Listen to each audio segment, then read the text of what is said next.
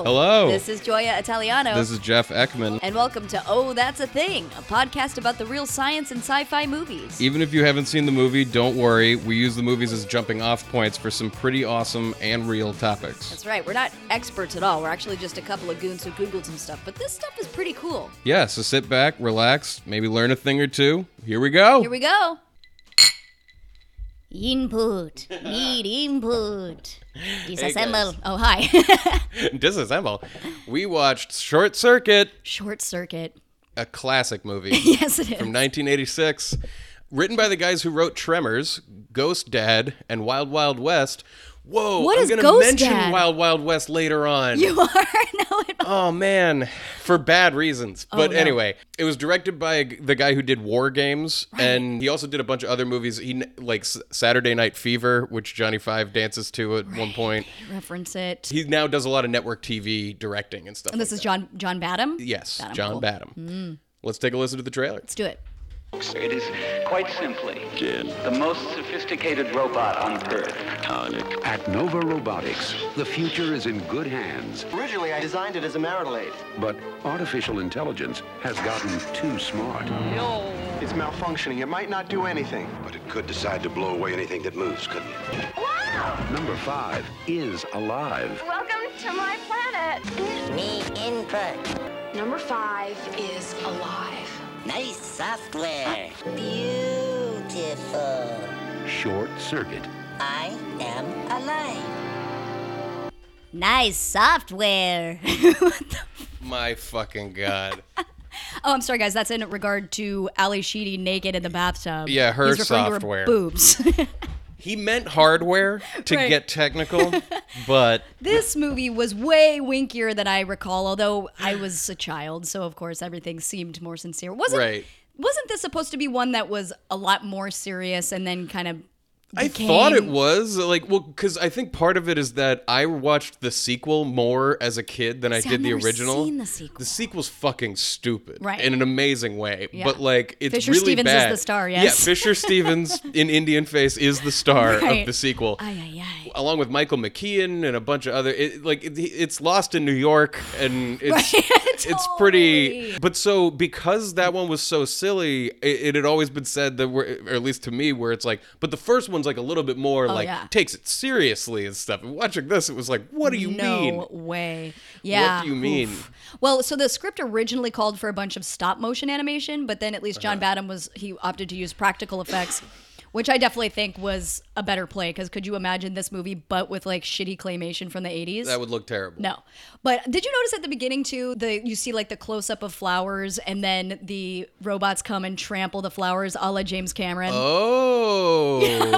I was like, that is so James Cameron. Show nature and then technology destroying nature. Yeah. Okay, so his name isn't even Johnny in this movie. He names himself Johnny at the end, but so his name's Number 5. Right. So every part of Number 5 and the other robots was built to have a specific logical purpose behind them, right? Because there's the bartender robot and the war robots and whatnot. So originally, I thought they were all-purpose robots and that they could No. all do war and mix drinks. no, that's what's crazy. So, because originally it was a source of contention between Badham and the robotics designer Sid Mead, because Mead insisted on giving Johnny eyes so that he could express emotion visually.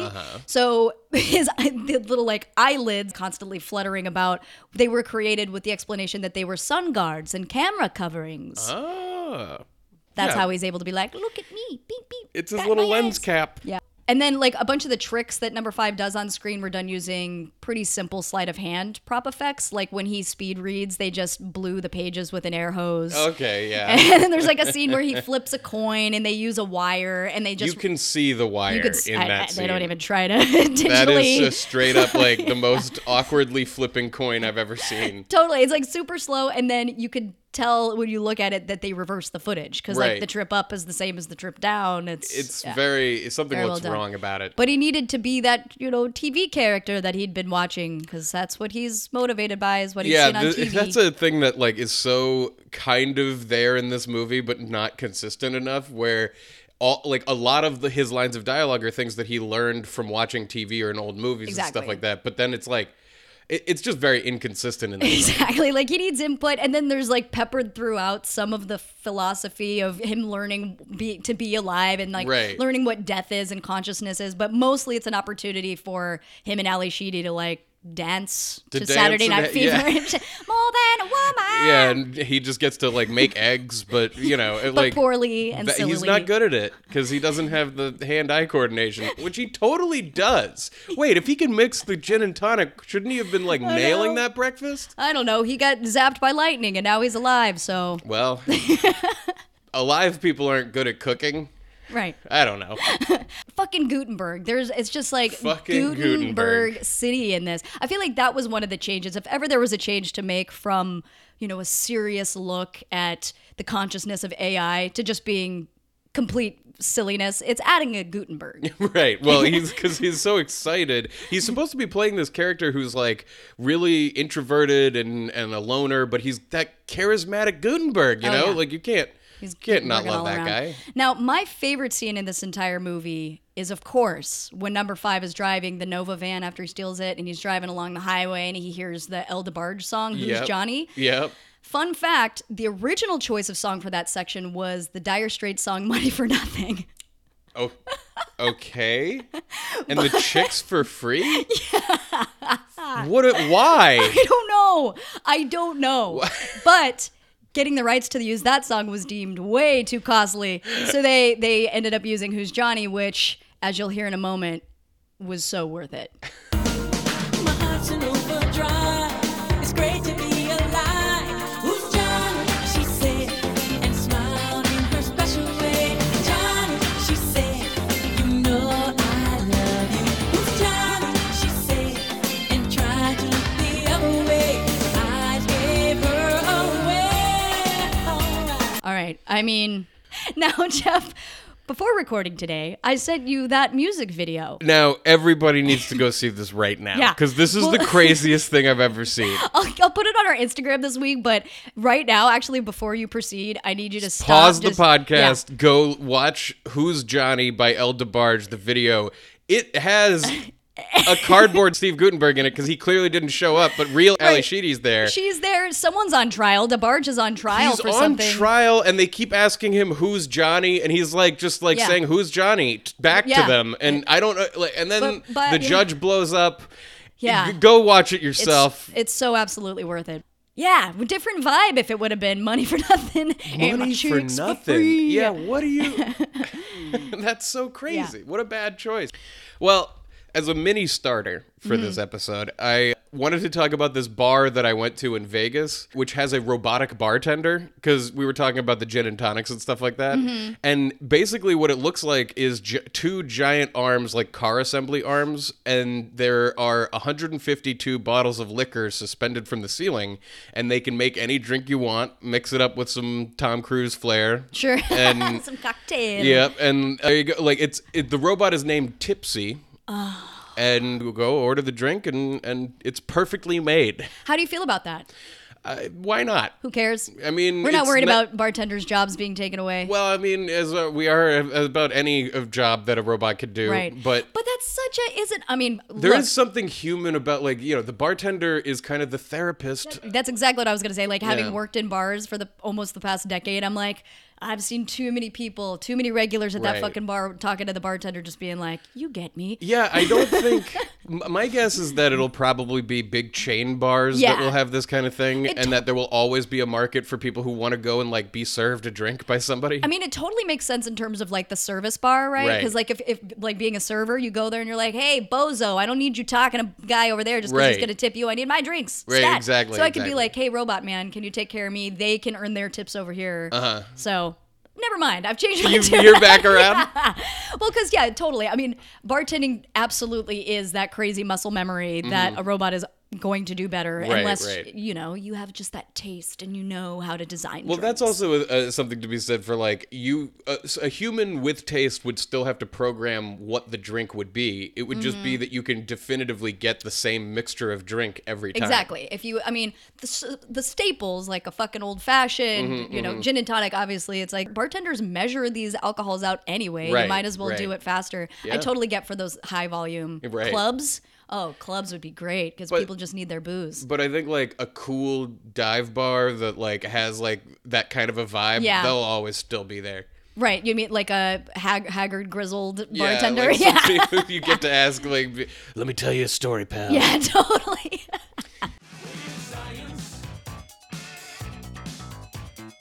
All right, so Johnny Five speed reads in this film. Oh yes, he does. He's very good at absorbing input. Yeah. So I just wanted to look into speed reading because it seemed like not something people could really do and like maintain comprehension, but I wanted to look into it. I actually took a course in it No way. years and years ago, Oh, tell and me about it's it. like really not a skill that I maintain because Sure. I'm an incredibly slow reader. But the effect of it is like learning to use your peripheral vision Yeah. in order to take in all of a sentence at once. Oh, that's called chunking. Oh yeah, yeah. What I remember is like keep your eye trained on like the middle of the line, Mm-hmm. And you can then take in you multiple lines. and then you just keep going down, and then there's like various techniques of trying to get your brain to take in all the information at once. Absolutely. I'm terrible You're at it. learned. No.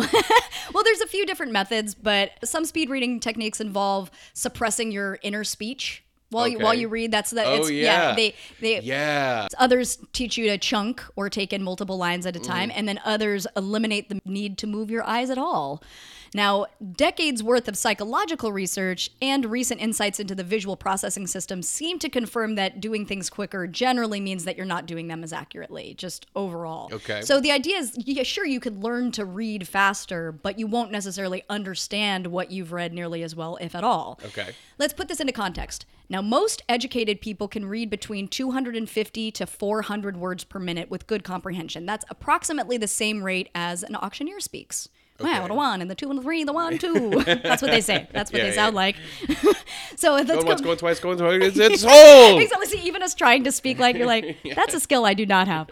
Now, for comparison, the rate of a normal conversation between two people falls between 150 and 160 words per minute. Quite a bit lower. That's also the recommended rate for podcasts and audiobooks. Oh. Guys, so check that rate. Check that rate. Slow us down if you need. Yeah. So that makes normal reading an enormously complex process, starting from the symbols that the eye takes in to the cognitive processing that goes on in the background. So it becomes really obvious after a while that no human being could really read 1,000 or 2,000 words per minute and maintain the same level of comprehension as 200 to 400 words. Right. Also consider reading and writing are quote unquote cognitively unnatural. So like parents don't have to teach an infant to speak, it's just instinctual, but Right. writing and reading is not something that's just evolutionarily in our favor, right? It's not just a purely visual process. Reading and writing piggyback on language and speech. So there's all these assumptions like you have to have some grasp of speech in order to read or write at all. So almost all speed reading techniques ignore or at least distort the processes that go into reading and comprehending. So let's start with the subvocalization thing, the like you kind of Reading talk it in out, your head. which is honestly how I prefer to read. Totally, because that's- I like to like fully like let the scene play out, if you will. Yeah, you know? exactly. So again, just to clarify, that's the inner speech that you hear when you read silently. It doesn't necessarily refer to whether you like mouth the words as you speak or not. It's I just mean, I say it out loud in my head. Yeah, My exactly. mouth doesn't actually move, but yeah. Mine, I used to as a kid, Oh, and yeah? then my teacher shamed me, and now it just happens inside my mouth. Like on the outside, you don't know, but on the inside, my tongue's Your like tongue's going flapping crazy. around. It's so weird. I'll be like, I still do that. That's wild. Now, okay. We all learn to speak and listen before we learn to read. So almost everyone tends to access the sounds of speech when they read. That's why we do that subvocalization. So for proponents of speed reading, this subvocalization is a disposable holdover from when humans learn to read aloud. And so if you suppress it, according to the theory, it'll reduce the drag time of the process that it takes for your little subvocalization to happen in the reading and then process. you read faster. Yeah, Here's the problem. When scientists tried to get people to stop subvocalizing by either having them constantly hum while reading or by playing a tone when a sensor measured activity in the subject's vocal cords, comprehension dropped a ton. So it just suggests that when people recognize words visually, they access the sounds of those words to understand them. So don't stop subvocalizing, guys. It's part of our brains. Another method is targeting the quote unquote time sucks that slow down reading. So there's regressions, those are the quick unconscious rereadings we do when we don't understand something the first time. There's something called saccades, which are the rapid eye movement between fixation points. So from word to word, basically. And then there's a brief 250 millisecond pause, which is called a fixation. So there's this company called Spritz that uses a method known as RSVP, Rapid Serial Visual Presentation, and it eliminates these eye movements by presenting one word at a time for you, highlighting what it calls the optimal recognition point, or ORP, of each word. I've seen like YouTube videos that do this, and it lets you read insanely fast. Exactly. Like you read the words, but you don't see the word before or the word after. So again, this tends to have a negative impact on comprehension because if you eliminate a reader's ability to go back and reread something, it really takes away an important tool for understanding the text, not understanding like the full context of what you're reading. That makes sense. Yeah. Well, also what you were talking about with the rapid eye movements, it's like if I look at your head and I try to draw a circle with my eyes by looking around the edges of your head, it will do it in little juts and bursts where I'm like no matter how hard I try to draw a smooth line, it's like boop, boop, boop, boop, like drawing, like connecting a bunch of dots. That's interesting. And this is like a thing with the reading where your eye will keep stopping on each word. And if you take your finger and go along the word, like along the book, because there's the actual movement of your finger, your eye can move smoothly. So that's like another technique of like helping your eye. Because there's one focal point, maybe? Right. Well, because you're actually able to focus on the moving thing. Right. And your eye doesn't like stop to then take in all of the information. And also, while technically you don't obtain any new visual information during saccades, which is that rapid eye movement, research has shown that cognitive processing continues during this time. So essentially, your brain uses those 0.1 second blips to continue working through what you've just read. So don't try to stop those eyes. Keep them moving. The gist is that speed reading is essentially just a form of skimming, right? It can be used for reading shorter texts and emails and stuff, but if your goal is to read large chunks of text faster and still comprehend it, the best you could do is like read more to increase your vocabulary or speed read things that you already know a lot about. Right. And then there's that like savant I was talking about a couple of weeks ago where he can see both pages, one page with each eye, and within a second he takes in all the information at once. Totally. That's why he's a savant. We're just normal folks. We're regular old people trying to read. Right. Like if it's kind of an open-ended text that you're reading and then there's just like random questions, it's going to be a little bit more subjective. Whereas if you have like multiple choice... Right, and it's like, so there's like some circumlocution there where you're like, pretty sure that Jenny picked up the apple halfway through the story. Right. I'm pretty sure we still don't know who is Johnny, but...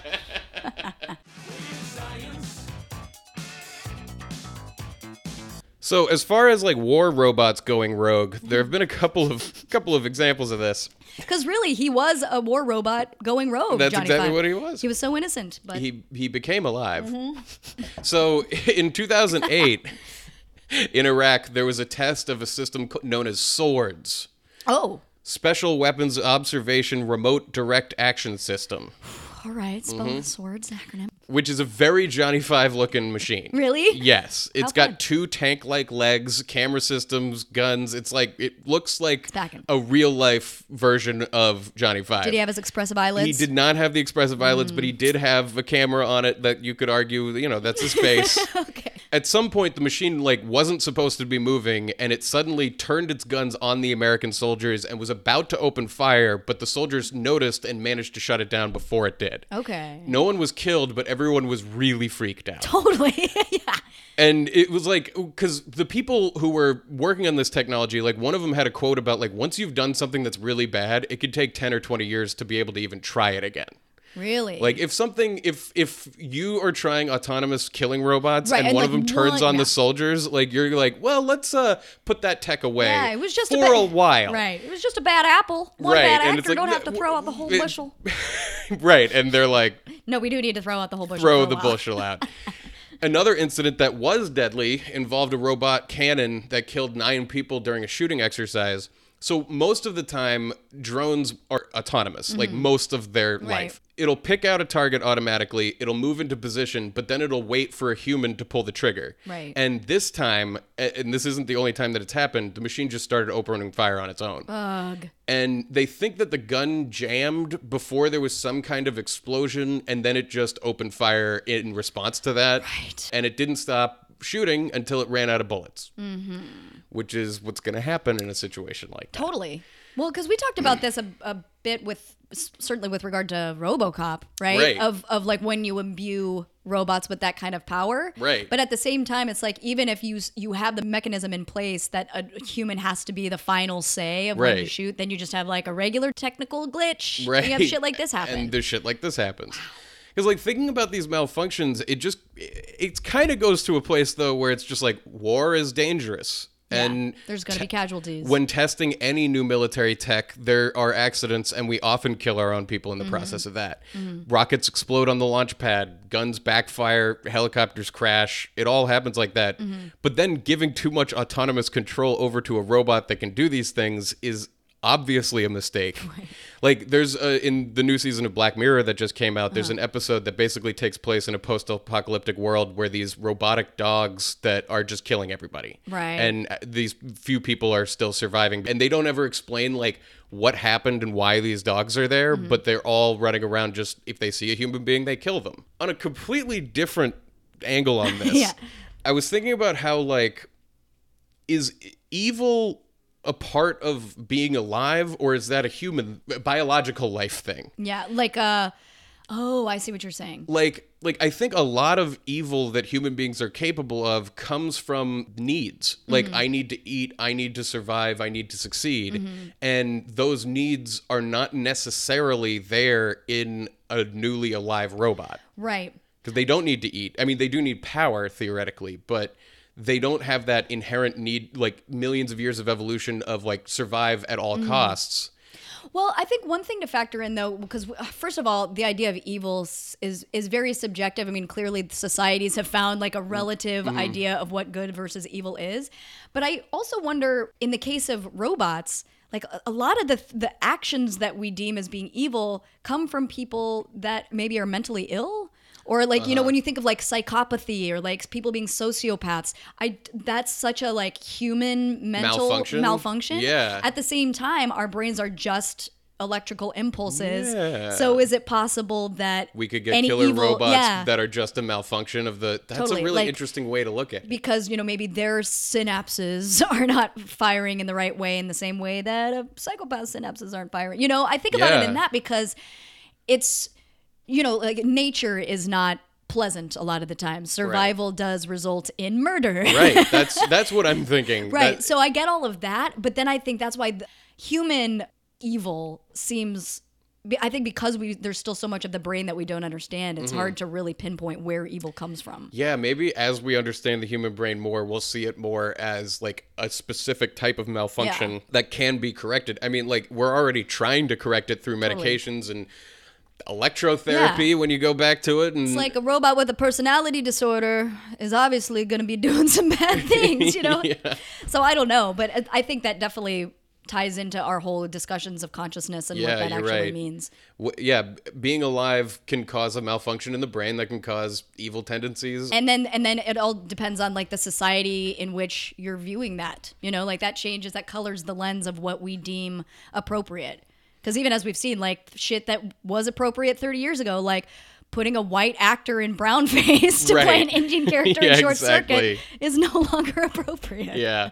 Well, we got to love Johnny Five. And I was going to save this for favorite lines, but it's so related because at one point, Gutenberg says to Johnny Five, "Who told you killing is wrong?" And he goes, "I told me." He did say, "I told me." And we it's were both like...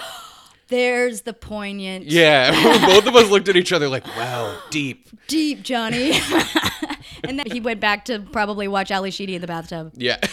Software.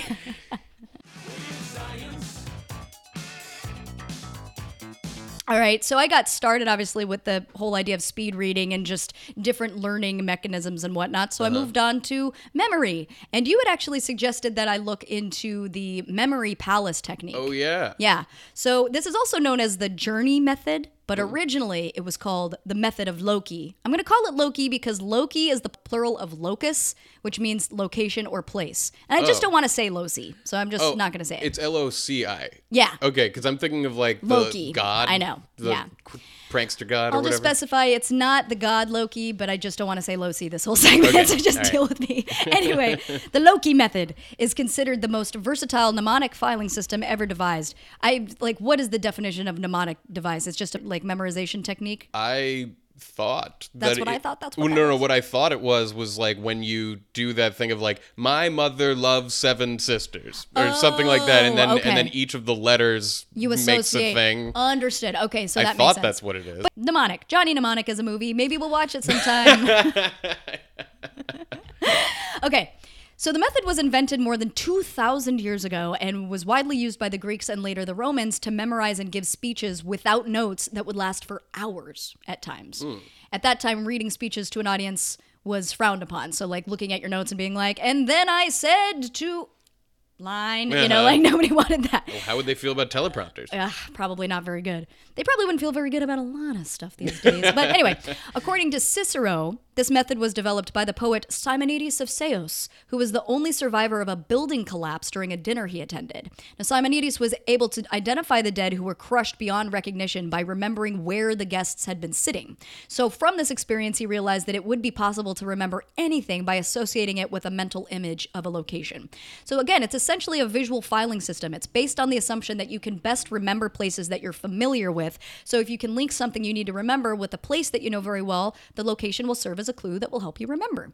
That's awesome. Let's start. Think of a place you know well, such as your own house. So you'll visualize a series of locations in logical order. You picture the path that you normally take in your house to get from the front door to the back door. And then each piece of furniture you pass could serve as an additional location if you like as well. You place each item that you want to remember at one of the locations. When you go through it, you just visualize. So like with this article I was reading gave an example of how it would work if you wanted to remember a shopping list.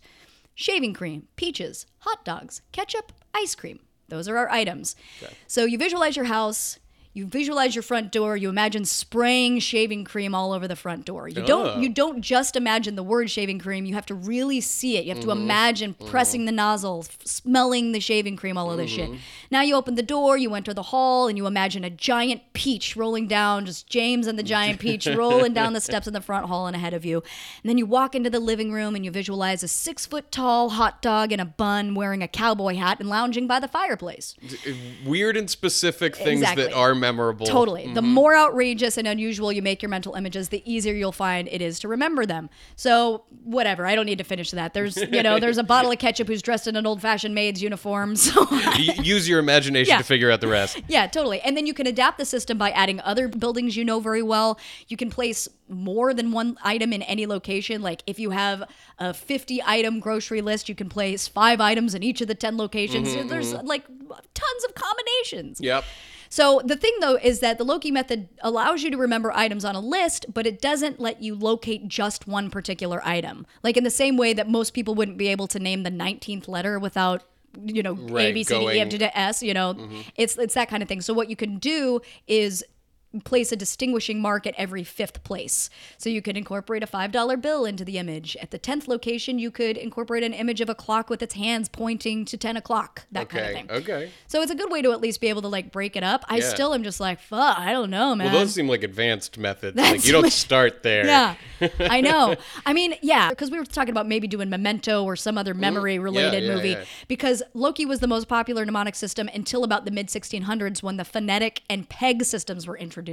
I know very little about either of these except for I glanced at the peg system and it's like, it's a mnemonic device that like you rhyme. It's like 1, bun, 2, shoe, 3, tree, that kind of shit. But I'm like, what about the ones that don't rhyme? 0? All I know is 0, I'm hero, going to just obviously. constantly think that I'm buckling my shoe. Yeah, 1, 2, Freddy's coming for you. I mean, yeah, all of these, I'm going to buckle my shoe while he's coming for me, and that's how I'm going to remember everything. yeah, that's crazy. Well, dude, of all the like being in plays and shit and having to memorize lines and memorize facts and all this stuff, I've only ever just done repetition, right? You know, Uh-huh. like doing monologues and shit is like, just keep doing it over. And then if you don't know a word, you look at it. Right. And then I'll write it down and stuff. But Mm-hmm. I would have never imagined, like, if all I had to do was imagine a hot dog in a Right. bun in a top hat, lounging by a fireplace. Then I would have known every line. Yeah. Then of I could have the been Hamlet speech. I could have been a Greek orator. Right. To bees or not to bees are all over this house. Get out. So I wanted to look into what is an actual short circuit. Like, what does that mean? Of course. Because Johnny Five short-circuited, and that's why Does he's he, alive. though? I'm not sure about Do that. short circuits result from being struck by lightning? I don't think so. Okay. No, they do not, actually. I know for a fact. That, I believe, is what's called a surge. Oh, which I'll get into that in a little bit. Perfect. So a short circuit is basically when an exposed wire touches another exposed wire and the current winds up running along an unintended path of least resistance. Okay. So, and this can wind up in a loop, which then like the wire gets super hot because there's a lot of current flowing through an unintended spot, and then it explodes and sets a fire. You know, sometimes when a tree falls on a power line, there's an explosion because of the short circuit that's provided to the power by the tree. Okay. The term short circuit is regularly misused to describe any electrical malfunction. Totally. And that's, you know, makes sense because, yeah, I think Johnny Five, he was surged, not Yeah. short circuited. Surge. Fully loaded with carbos. Well, we're going to talk about protectors that are fully loaded with carbos. Surge protectors. So a surge is a sudden, unexpected spike of energy, like being hit by lightning. It happens a lot, especially in older wiring and older grids. So if a surge comes through your house and through your power lines, it can travel right into the electronics and cause them to overload and explode. But if a surge hits a surge protector, the protector actually shuts down the extra current and puts it to a ground wire and diverts that, and then it won't transfer all of that to your expensive TV. Gotcha. Okay. So it's not that different from a short circuit in that the electronic explodes or catches fire because a large amount of current is in the wrong spot, but it's a different mechanism of what actually does it. Understood. Okay. So the Curiosity rover on Mars in 2015 actually had a little short circuit, and the robot was in the process. Sorry. What? He had a little short circuit. This is how you said You know, circuit. He had a little dainty little circuit. Yeah, I mean, they figured it out. The robot was transferring sample powder from the drill to the instruments on the body, and they detected a power fluctuation, and so they just shut everything down while they figured it out. And I do like the image of the science team who's like, that dust is so close. I want to analyze it so bad, and it's just like feet away, and like just drop it. It took them 2 weeks to figure out that there was like a short involved in the percussion instrument that they have, because this is not for making drum beats. Right. But, Okay. I was like, percussion. We got some rhythm going on. but for hammering rocks. Understood. And so now, forever, they have to be really careful about how they use that instrument, because if they use it in the wrong way, the short circuit will come back That up. is the worst. It's like, right, but it's like vending machine. Your Yeah, I Reese's know. cup gets caught right at the edge. And they're just like, we can't send a repair guy. 2 weeks It's later. all the way out there. All right. Another famous short circuit for NASA was the Apollo 13 disaster. Was that just a short circuit? In In short, short circuit? the heaters on the ship were powered from a 65-volt power supply, which is what the technicians used on the launch pad when they were running the tests. But the switches were actually designed for use with the spacecraft's lower 28-volt power supply. no. So during the pre-launch testing, the safety switches weren't operational. So during the testing, the heater was running for hours at a time, maybe raising the temperatures above 1,000 degrees. Oh my God. So that would have damaged the oxygen tank's insulation and leading to exposed wiring, which could lead to a short. So then when they're in space, Jack Swigert, one of the astronauts, initiated a routine stir of the oxygen tanks, which is basically because the oxygen in 0G will like clump up in one part of the tank. And so you need to stir it up and sort of get like a accurate reading of how much oxygen is actually in there.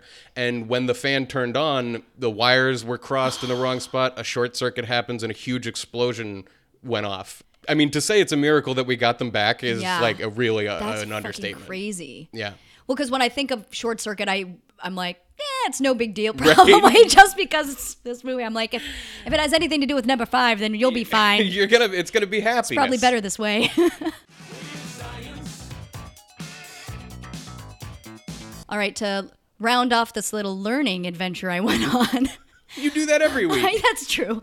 About how people learn. Learning. You're learning about learning. Right. Thank you.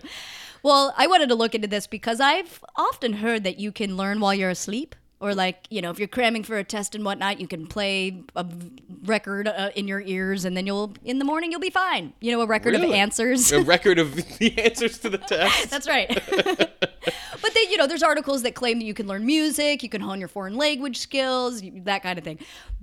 And even like, subliminal messaging a la Tony Robbins that's like help you quit smoking and all this shit. My father made his own subliminal sleep tape.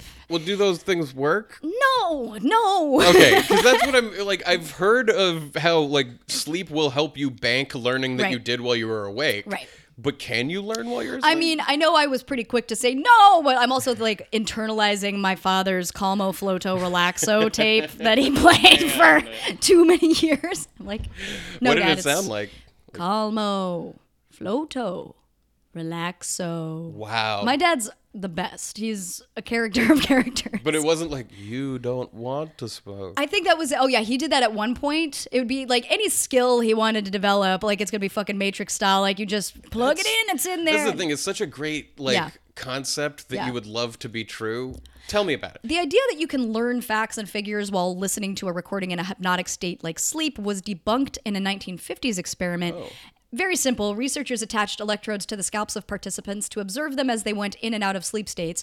And while they slept, they were played a tape of a person listing 96 facts about history, science, sports, and other topics. So then the subjects were asked trivia questions after awakening, but there was no evidence that they'd retained any of the information that was played to them. So the researchers just kind of wrote it off as being impractical and probably impossible. Okay.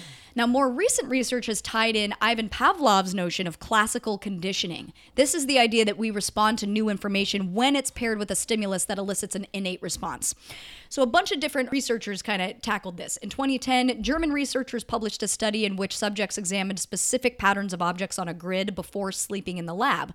While studying, each subject was exposed to a subtle odor in the room, which was later reintroduced when subjects were in a sleep stage called slow wave sleep. So then subjects remembered 84% of the object's locations when their memories were paired with the odor during sleep. Another example, a 2012 study by a U.S. group reported that participants were more likely to correctly play a melody in a game like Guitar Hero if the tune had been previously played to them during the slow wave stage of a 90-minute nap. Huh. Right. So the music was in them. Yeah, it was in them. And then a recent study published by Swiss researchers suggested that sleep enhances our ability to learn foreign language words. So their subjects were presented with a series of Dutch to German word pairs at 10 p.m., and then they listened to an audio recording of those pairs until 2 a.m. Half of that group was allowed to sleep during that period. So then when they reassessed everybody, the researchers found that those who slept recalled significantly more words than those who didn't. So the question is like, are the subjects actually learning from these audio recordings, or are their memories just improved simply because they slept? Right. And that's more or less what we've talked about in terms of like memory consolidation. I wanted to talk quickly about this slow wave deep sleep. Yeah. So that's been recognized for a while as critical for memory consolidation, which is the transfer of memory from short term to long term. Whereas like they previously thought or assumed that the mind would be most active during REM sleep, which is when dreams occur. But it seems like this deeper slow wave sleep, which happens during the first half of the night, is actually a period of significant mental activity. Didn't know that. So yeah, when they measure using electrodes, they can see that during slow wave sleep, the waves are like high amplitude oscillations, and they originate in the neocortex and make a circuit with the hippocampus, which is the brain structure which encodes new memories. Okay. Yeah, so kind of what we were saying, it's like sleep allows for newly learned information to be repeatedly activated with each of these oscillating waves. So again, it's not like if you just introduce new concepts while you're asleep that you're going to wake up just knowing something you've never known before. It's just a great way to, solidify what you've already learned. Process all this stuff. It's funny because, you would think that, like, during a dream is where you're, like, your memories are being, I don't know, consolidated or thrown around. And stuff like that, but it's just, like, every part of your sleep cycle is doing a different thing for your brain. Yeah, well, because then also, like, you know, dreams just sort of being your subconscious fluttering about, that still is, to me, different, I suppose, than, like, learning. Right. And then where, like, how memory taps into that, because you only learn through memory. Right. Like, yeah, so the researchers are planning to further explore this by testing whether other sorts of memories, like motor skills or other habits, might be enhanced by exposure to certain stimuli. But I definitely thought the point of the odor was interesting. That, Yeah. like, I'm a big believer of sense memory and shit. Like a song like Who's Johnny comes on and you're like, oh, I remember what I was at the time. I mean, they definitely say that the smell is the strongest association with memory, yeah. much Oh, more man. than sight or even hearing. Totally. But yeah, there are moments like this past weekend, I was like walking through a hotel lobby and was like, whoa, Yeah. my ex-girlfriend from years ago might be nearby. Totally. Like, Dude, I had one of those where I was like going through an old memory box one of the last times I was at my mom's house, and I found the fucking cotton candy perfume I used to wear, like that yeah? so many suburban white girls at the time used to wear. And I like immediately just one little smell and I was like, I was just like living your old transformed? life. I wasn't Transplanted. Transplanted. Yeah. Transferred? Yeah. Transferred works. Okay. Yeah. Memories. They're happening as well. They crazy. Yeah. Oh, that's a thing. That is. So I looked into some of the earliest tanks ever built. Okay. Because he looks like a tank. Yeah, he does. He's got tank tracks. He's got the tire tracks. You know Yeah. the deal. You know why I'm thinking this. Yeah. War. What is it good for? What is it good for? It's good for tanks. So in 1915, the first prototype tank, nicknamed Little Willie, Ooh. which, just thinking about, like, the names of famous murder machines are so ridiculous. Like, Little Willie. Fat Man and Little Boy. Totally. You know? Like, what are you... Come on, guys. Come on. So, Little Willie was produced in England. It sucked. It weighed 14 tons. It got stuck in trenches a lot, and it moved at a top speed of 2 miles per hour. It was originally developed in response to trench warfare in World War I, and the men who knew that this was a great idea appealed to the British Navy minister, who was a little-known man at the time named Winston Churchill, Ah, little known Winston. to build a land boat, as they called It it, does kind of look like a land boat. that could break through the enemy lines and move on difficult terrain. And so to keep it a secret, the production workers were told that they were going to deliver water to the battlefield. Like, that's what they said that this machine was for. And so the new vehicle was shipped in a crate labeled tank, like water tank, and the name stuck. Oh boy, that makes so much sense. Right? Like, it was literally a fake name for what it was, and then we call them tanks to this day. Love it. Which I always, for some reason, was like, Yeah. the name is so associated with heavily armored car that I Yeah. didn't even think that tank would mean something else. Absolutely. Oh yeah, you refer to like people as that, be like, oh man, he's a tank. He's a tank. Which that kind of He's a works water tank, for man. water tanks, because those are big too. I don't know. Portly, whatever.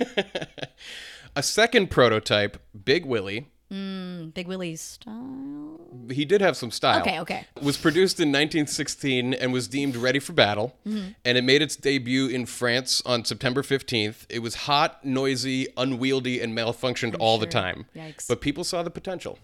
And by the next year, they'd improved the tanks and started winning the war. But can you imagine being the first group of soldiers to see that an enemy has a tank? Be like, what the fuck is that? What is rolling over the horizon right now? But also like Yeah, janky, it's like like- struggling, be like, what? Right. I don't. Should you Well, want that's help? like- Do you want me to help you push it? For some reason, I always assumed that they were first being built like in the 1800s, and I think the reason is because of that really stupid movie Wild Wild West, which had all sorts of fake technology like tanks in it. Right. It was very steampunky. It was wasn't all it? steampunky, Yeah. but in like during the Civil War, and so me as a kid was like, but it doesn't make any fucking sense because the internal combustion engine wasn't even like around until the Right. anyway. That's the only factual error in Wild Wild West. It's though. the only one. But it is interesting to think about the tank as being like the nuclear bomb tech of World War One. Yeah, totally. You know? Yeah.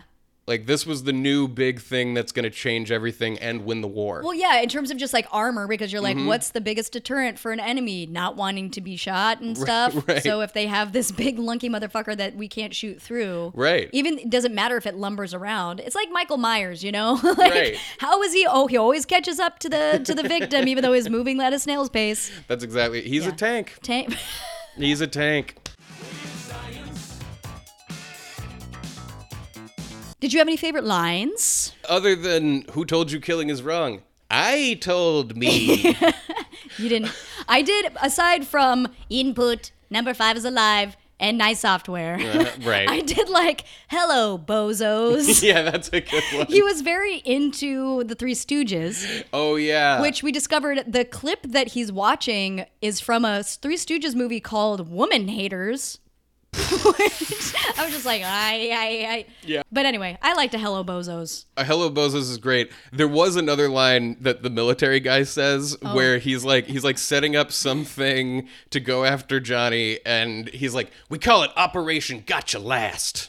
Oh. It's like, good name, buddy. Was it also him that said takes a lick and keeps on ticking? Or was that Might have been. Or was that Gutenberg? Who knows? I They're don't referring to the remember. robots. Yeah. They take licks. They keep ticks. Yeah, one thing I wanted to mention, we didn't talk a ton about, but I think it's worth mentioning, is Fisher Stevens in this movie. He's an Indian face. Yeah. It's not the most culturally sensitive take Not at all. in the world. And like since then, certainly on all the like I love the 80s shows and stuff, we kind of call it out and it's still lighthearted and everything, but it just, to me, it's like a time capsule of Right. where we were then and where we are now. And I found this New York Times article that Aziz Ansari wrote about this, and it was really insightful. I definitely recommend you guys reading it because it was, he's not that much older than us, and like us, he didn't know when he was watching Fisher Stevens as a child that he was a white man in brownface.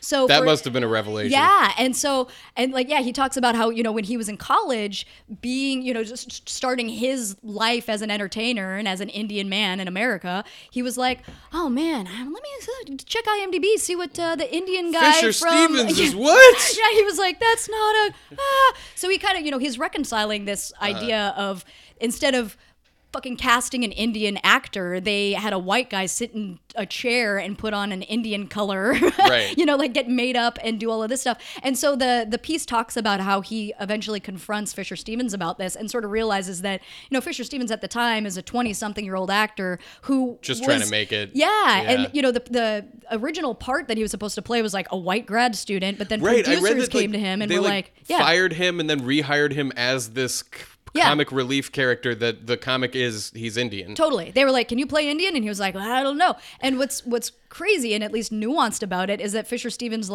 worked with a dialect coach. He was reading Indian literature. He took yoga for a bunch of time. Like he really thought that he was like, I'm gonna play true to this. And, right. But, after the conversation he had with Aziz, it's like, what they should have done is just hire a fucking Indian actor if they wanted to do that. Duh. Yeah. Because they didn't just make him Indian. He's also, kind of a creep. He's a caricature. Yeah. He also, they make weird jokes about him clearly being a white dude in Indian face. Yeah. Where, he's from Detroit or something. Well, no, they're like, where are you from? He's like, I am from Pittsburgh. Oh, yeah. And it's like, yeah. Dude. So weird. Why is it that? It's super weird. But one thing I wanted to quote from the piece was, and to anyone worried that it may be weird to cast someone who looks a certain way to play a certain part because it's not what people are used to, I say Arnold Schwarzenegger. It's true. Arnold Schwarzenegger is an unsung pioneer for minority actors. Look at The Terminator. There had to be someone who heard his name tossed around for the role and thought, wait, why would the robot have an Austrian accent? No one's going to buy that. We got to get a robot that has an American accent. Just get a white guy from the States. And then eventually he's like, nobody really cares. Nobody cares. Yeah. I didn't know that the Terminator was Austrian. I just thought Arnold Schwarzenegger sounded like a robot. Yeah, the Austrian accent was robotic. Right. That's pretty funny. Anyway, read it. I like this movie. Yeah, it's a fun time. Do we like this movie? We weren't very happy. I'm not gonna go rush out and see it and tell everybody that they should, but it's it's a fun nostalgic ride. It's always... I'm more interested in seeing the sequel again because of how utterly ridiculous it is. Totally. Well, I mean, I didn't even know until you told me mid watching this movie that Fisher Stevens is the star. You were like, "Did you know that?" And then there was just a bone-chilling silence because I looked at him and just like, "No." Yeah. It's, man, Anyway. Johnny Five's making like little toy Johnny Fives Really? for people to sell. It's Super self-aware. Yeah, and like the whole thing is like we got a free assembly line machine. Like it's a messy movie. We don't need it. It's messy. All right. Well, Thanks, guys. you can find us at ohthat'sathing.com and on Facebook and Twitter. I'm at It's a Joya Mia on Instagram and Twitter. I'm at Jeffrey Ekman, and you can find us next week doing another show here on this feed. That's that. See you later. Bye.